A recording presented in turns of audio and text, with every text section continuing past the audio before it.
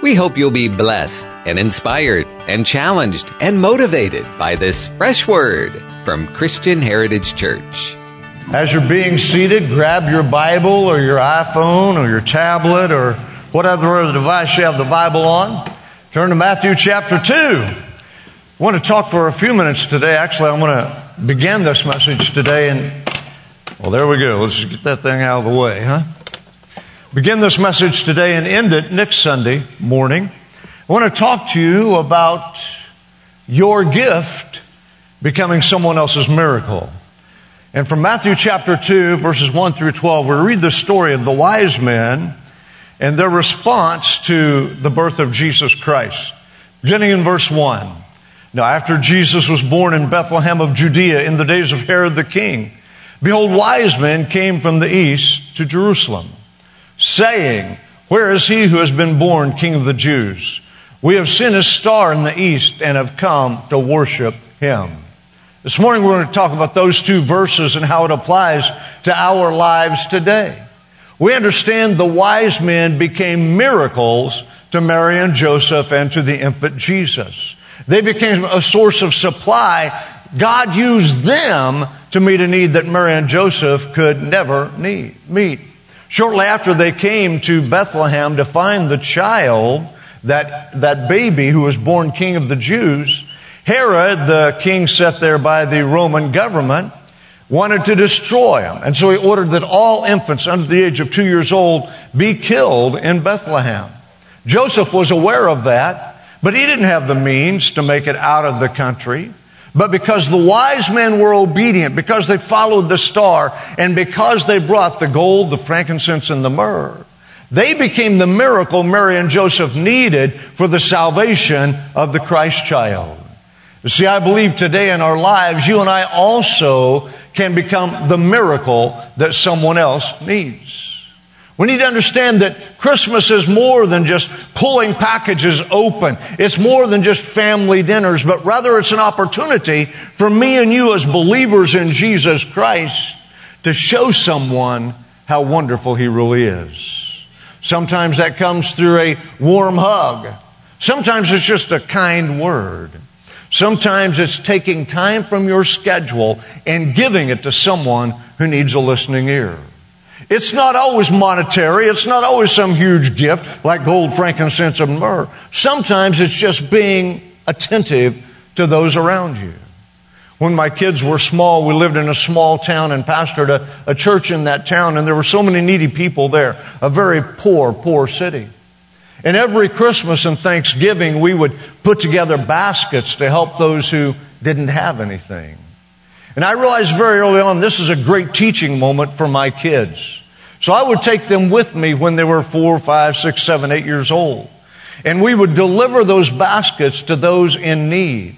And it was amazing how a wrapped toy in a house where there were no toys or presents, how a turkey or a ham and all the fixings for a dinner where there was no special food in that house became a miracle to that family. Our gift became their miracle. So I want you to understand today that your gift, whether it's your time, whether it's an actual present, can become someone else's miracle when you're tuned in to what God is wanting to do in your life. You see, we need to refocus again on what Christmas is really all about. It's not about all the commercialism and the trappings. We lose our focus when we think so. But rather, it's about the greatest gift ever given becoming a miracle for you and me. Jesus Christ is the greatest gift that's ever been given to mankind. He came to die for your sins and mine. And because He died and rose again on the third day, then we receive the miracle of salvation, regeneration, eternal life with God. That ought to make somebody say amen. It's the greatest miracle that we could ever receive.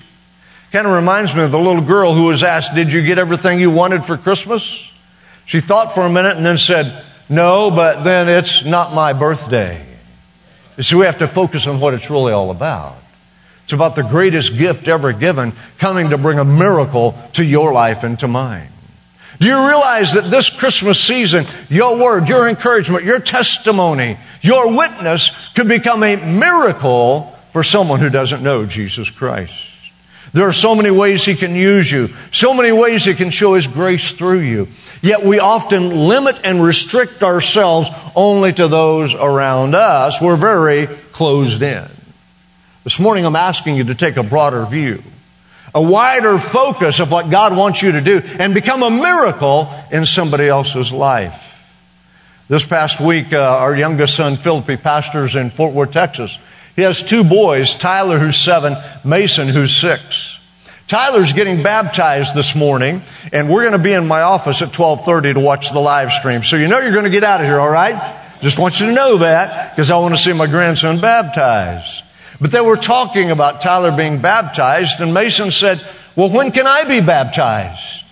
And Philip said, well, when you're sure you're a Christian, you can be baptized.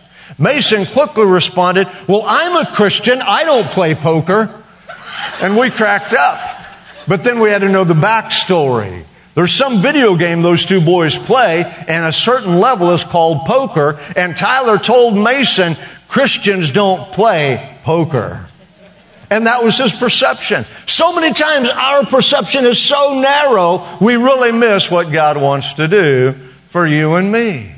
Your gift could be something, as I said, as simple as a kind word, a warm hug, a simple invitation to coffee, spending time with someone. It doesn't have to be expensive. It doesn't have to be lavish. What am I saying? I'm saying all of us are included in the ability to give a gift that brings a miracle. And I encourage you to do that today. Now think about these wise men. The Bible really doesn't tell us a lot about them, does it? We really aren't sure where they came from or who they were. We think there were 3 of them because they brought 3 gifts, right? And some guy years ago wrote the song, We Three Kings. We really don't know how many there were. There may have been 3, there may have been a dozen, there may have been 100. We really don't know. And all we know is they came from the east. Well, we don't know if that was the Near East or if that was the Far East. I know all of you are losing sleep over these kind of questions, right? Staying awake at night, pondering these deep spiritual, theological truths and trying to figure them out. With a little study, I really believe they came from Babylon. And Babylon is about 1,000 miles from Bethlehem. And they came via probably camel. Can you imagine 1,000 miles on the back of a camel and how bad you'd smell? Terrible. Horrible. A terrible trip. What's remarkable about that is that the average person in this day and in this time, in Bible times, never traveled more than 35 miles from their place of birth.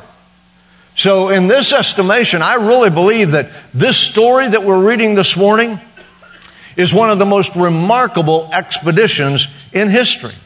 And again, we're not exactly sure who they are. They're called magi, wise men. We know that the term magi was a Persian term that applied to those who were in a priestly caste or a priestly role. Later on through history, it also referred to scholars and even astrologers, and some even applied it in certain circles to doctors, magi. We really don't know who they were, where they came from, but let's just assume they came from Babylon. Were they Gentiles who simply were studying the stars, the scriptures, the ancient prophecies? Or could it be they were Jews who were left behind after the Babylonian captivity and never repatriated into Israel again? Could it be they were men who had studied these ancient prophecies and traditions and were so hungry to know what God had for them, they would do anything to receive it?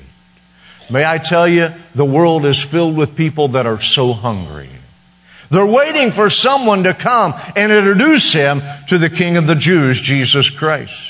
There's a lot of things we can learn from this particular passage of Scripture. I just want to share one of those with you this morning.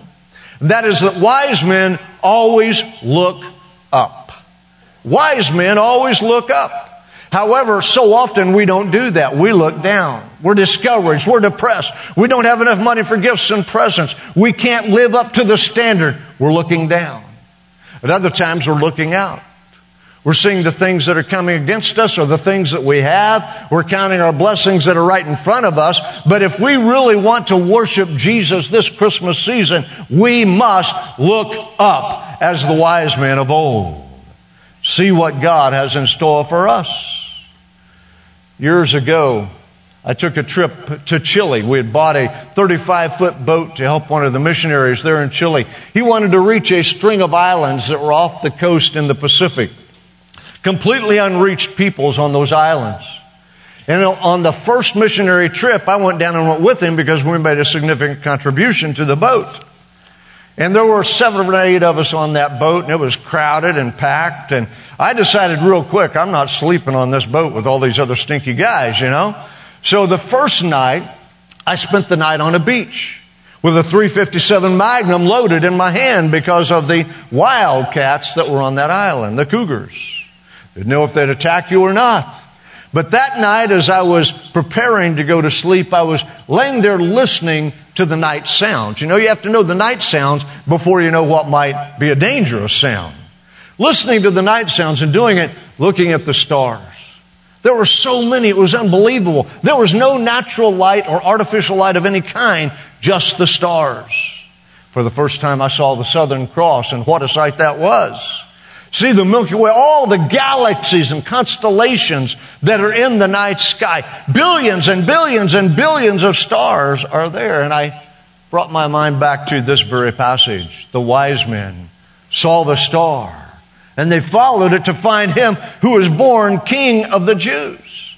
Oh, can I challenge you today to look up and see what God has for you? Look up and see the blessing He has in store for you. James said, every good and every perfect gift cometh from above, from the Father of lights, from the Lord of glory. If you're needing to see God, experience God, look up today and He'll reveal Himself to you. Just for the sake of simplicity, I want to suggest to you this morning that every time we look up at the night sky, there are billions of miracles looking back at us. Do you realize the light that we're seeing every night has traveled hundreds of thousands of miles so you and I can see it with our eye? Those stars, those galaxies, those constellations are so far away. It takes light years to get that light to you and me. That in itself is a miracle. You know, we look around us today and we see things and just dismiss and brush them off because we're not looking up. Every time we look up, we see the miracle hand of God. Psalm 19, 1 through 3 says, heavens declare the glory of God. The skies proclaim the work of His hands. Day after day, they pour forth speech. Night after night, they reveal knowledge. There's no speech or language where their voice is not heard. Look up and hear the voice of God. Look up and see what God has in store for you. But if we're not careful, we stop looking up. We stop looking at the stars. We stop gazing and we stop following the star that God's put in our life. Let me take a little survey now. I need participation. Is everybody awake? Did you notice that when Brandon prayed this morning, he prayed that we'd stay awake? Thank you, Brandon. Are you awake? Stand up and wave at me if you're awake. All right. He's awake. Is everybody awake? I need some help here. Everybody awake? I need some help. Thank you. Thank you, Kid Power. You can yell a little bit over there too. It won't hurt my feelings. Just let me know you're there. So let me take a little survey. Has anyone ever found themselves walking down the street or through the hallway in the house or across Main Street with your phone in your hand, and as you're walking, you're texting? And as you're doing that, somebody runs smack dab into you. Anybody ever done that? Come on, raise your hand. It's time for honesty. There's more of you in here than that. Remember, all liars have their place in the pit of hell. Raise your hand. All right, well, let's broaden it out a little more. Go ahead and leave your hands up, all right? Can't put them down yet. Leave them up. If you raised it, leave it up. Hold it high. You got to own this moment. Be proud. All right. Let's broaden it out a little more. How many of you have ever sat at the dinner table and all of a sudden you notice that everybody at that table is on their device? Conversation. Come on, raise your hand. That includes almost all of us, doesn't it? Why? Because we have allowed things like this to change our focus, so we're no longer looking up, but we're looking at this. We're on social media, we're texting, we're emailing, and we're losing our focus on the gifts God has given to us, pulling us in and pulling us down. You know, our kids, I love them to death. They all have, most of them have kids, and they limit the screen time our grandkids could have. I think that's a great idea. Matter of fact, I think they ought to just break them and throw them away and make them go play outside. What do you think? Amen. We understand that this has narrowed our vision, and at some point, we stop staring at the stars. At some point, we stop stargazing. At some point, we lose our sense of wonder of what God has created and what Jesus has done and the gifts that He's brought to us because our focus is right here. Can I challenge you today to look up? Wise men still look up to see what God has in store for them. See, you need to remember this. Life is not measured in minutes. Life is measured in moments. And you don't want to miss one of those God moments that He has ordained and prepared for you because your attention has been diverted and you're no longer looking up. The wise men didn't just stare at the stars, but they followed the star. They followed the star. And that's where this story gets so interesting. We assume, because it's all we've ever known or been taught, that they just saw it and came. But I have to wonder, and I have to ask the question, were there not other people that saw the star, yet they didn't follow? Were there not others in the east that saw this magnificent creation of God, but did not follow? They had the opportunity, but they chose not to follow it. Their life was not enriched because of it. We lived in Colorado. There are 52 14,000-foot peaks in Colorado. They're called 14ers. I'll never forget the time I hiked to the top of Mount Evans. It's 14,265 feet. Man, it was wonderful. Now I got to tell you the truth. I drove the first 14,000 feet and just hiked the last 265. It's a great trip. You ought to do it sometime. When I was a young man, my aspiration was to climb all 52 of those 14,000-foot peaks. But then I got smart and realized that wasn't going to happen. Took it off the bucket list. Amen? You see, I believe in adventure. Think about these guys traveling for 1,000 miles on camels, following a star because they read in a prophecy that when you follow that star, it's going to lead you to the King of the Jews, lead you to the Christ child. They were following the star, and it was a great adventure in their life. There was no trail. There was no map. There was no GPS. They didn't have a guide. All they had was a star to follow all the way to Bethlehem. I believe that when I read this story, it may be the greatest leap of faith recorded in Scripture. All they had was an old, ancient, archaic promise. But when they saw the star, they activated the promise so they could see what God would do. A great leap of faith. You say, oh no, Abraham is the greatest leap of faith because God appeared to him and told him to leave his family and his home and go to a land that He would show him. And as a result, the children of Israel and the promised land was discovered. Yes, but God spoke to Abraham. We have no knowledge or record that God ever said a word to these wise men. They just saw the star. And they took a leap of faith and began following that star to find the Christ child. Let me ask you this morning, are you still following the star? You see, God put a dream in your heart. God put something in your life that you abandoned, gave up on years ago. You said it'll never happen. It's too hard. Are you kidding me? These guys went 1,000 miles following a star. How can what we dream of be too difficult? God is able. Have you given up on the dreams, the visions, the hopes, the aspirations that God has poured into your heart? I love the fact that, find the right way, Carmela, I didn't ask you permission, but I'm going to tell this story. I hope it's okay. A few months ago, I got an email from Carmela. And she said, God has encouraged me to start finishing all the songs that I've written through the years to once again follow the dream, follow the star. How many of you here have given up? You've abandoned it. You've laid it aside. You've even buried it and said that's never going to happen. I've come to tell you this morning, wise men and women still follow the star. So pull that dream out. Dream again. Let those aspirations rise within your spirit.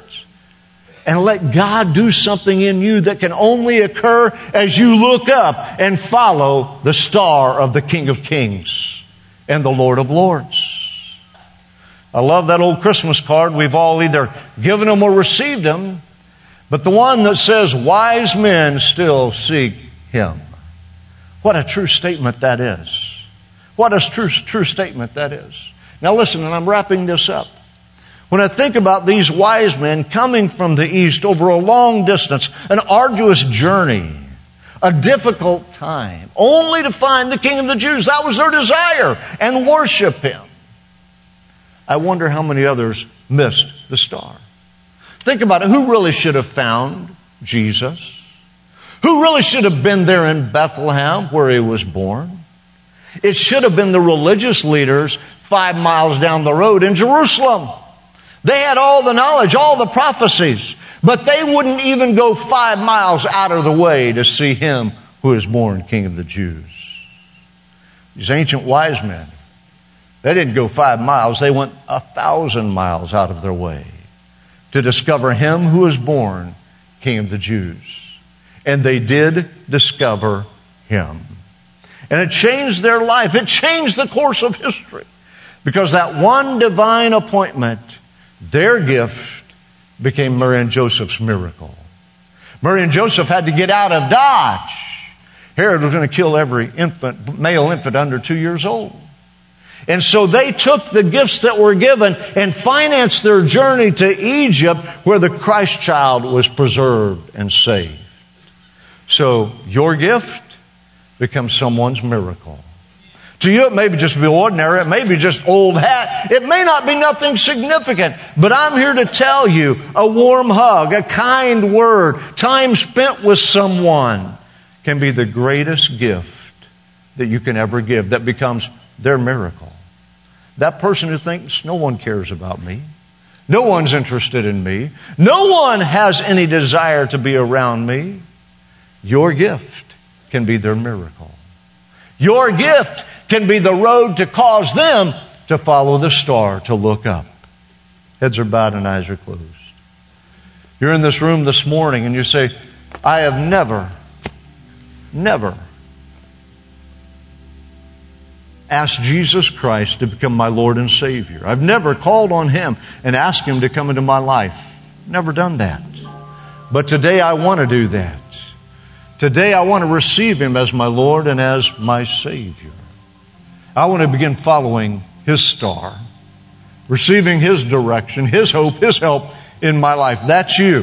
Wherever you sit, just slip up that hand and say, pray for me. And I will do that right now. As I wait a moment. Anyone? You're in this room this morning. You say, I've abandoned that dream. I've given up on that vision. I've buried that aspiration that God put in my heart years ago. But today, I want to look up. I want to start following the star again to discover what God can do in and through me. That's you. Slip up your hand across this room. Yes. Others? Yes, others. So many. Stand to your feet with me this morning. Tom's going to come back and we're going to sing it one more time. Oh, come, let us adore Him. And I want you, if you raise your hand just right where you stand, right where you stand, just lift your hand and say, Father, I'm coming back. I'm going to revitalize it. I'm going to let You breathe life into me again so that dream, that hope, that aspiration, that vision can be true in my life. As we sing it, would you do that? Oh, come, let us adore Him. Sing it out. Our prayer is that God will take this word and plant good eternal seeds deep into your soul. Father, we pray for Your great wisdom to infiltrate this listener, draw them to You, and take them gently down the road to their next destination in life. And if you're in need of a home church, we invite you to join us at Christian Heritage Church on Shera Road in Tallahassee, Florida. A multicultural church founded on the truth of God's Word and the power of the Holy Spirit.